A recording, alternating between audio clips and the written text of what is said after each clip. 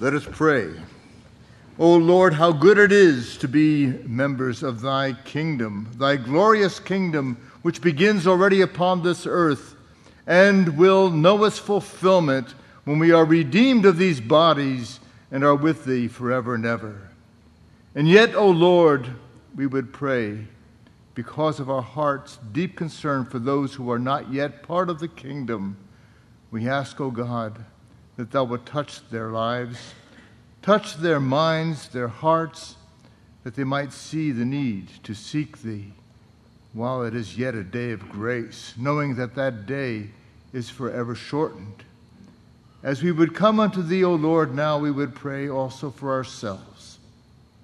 Those of us who have made a covenant with thee and have, through the experience of burying the old man in water baptism and have been raised, as it were, the new person, we ask, O Lord Jesus, that where we have lost focus, that indeed that thou wilt revolutionize our thinking, our thought process, our affections and our attention, and our Lord Jesus, that we would seek in all things to spread that kingdom to those who yet need to know thee as Lord and Savior.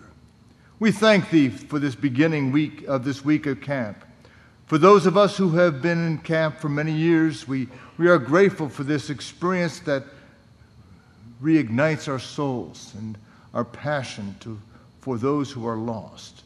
We pray, Lord, that this might indeed be a blessed week, that thou would prevent Satan from interfering in the thoughts and in the lives of those who might be tempted to just be distracted from this.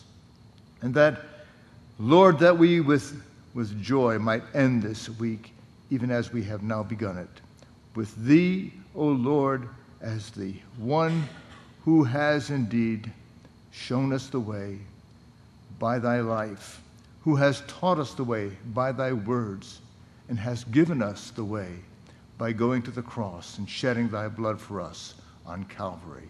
All thanks, honor, and glory be unto thee for thy unspeakable gift, Lord Jesus, in whose name we pray. Amen.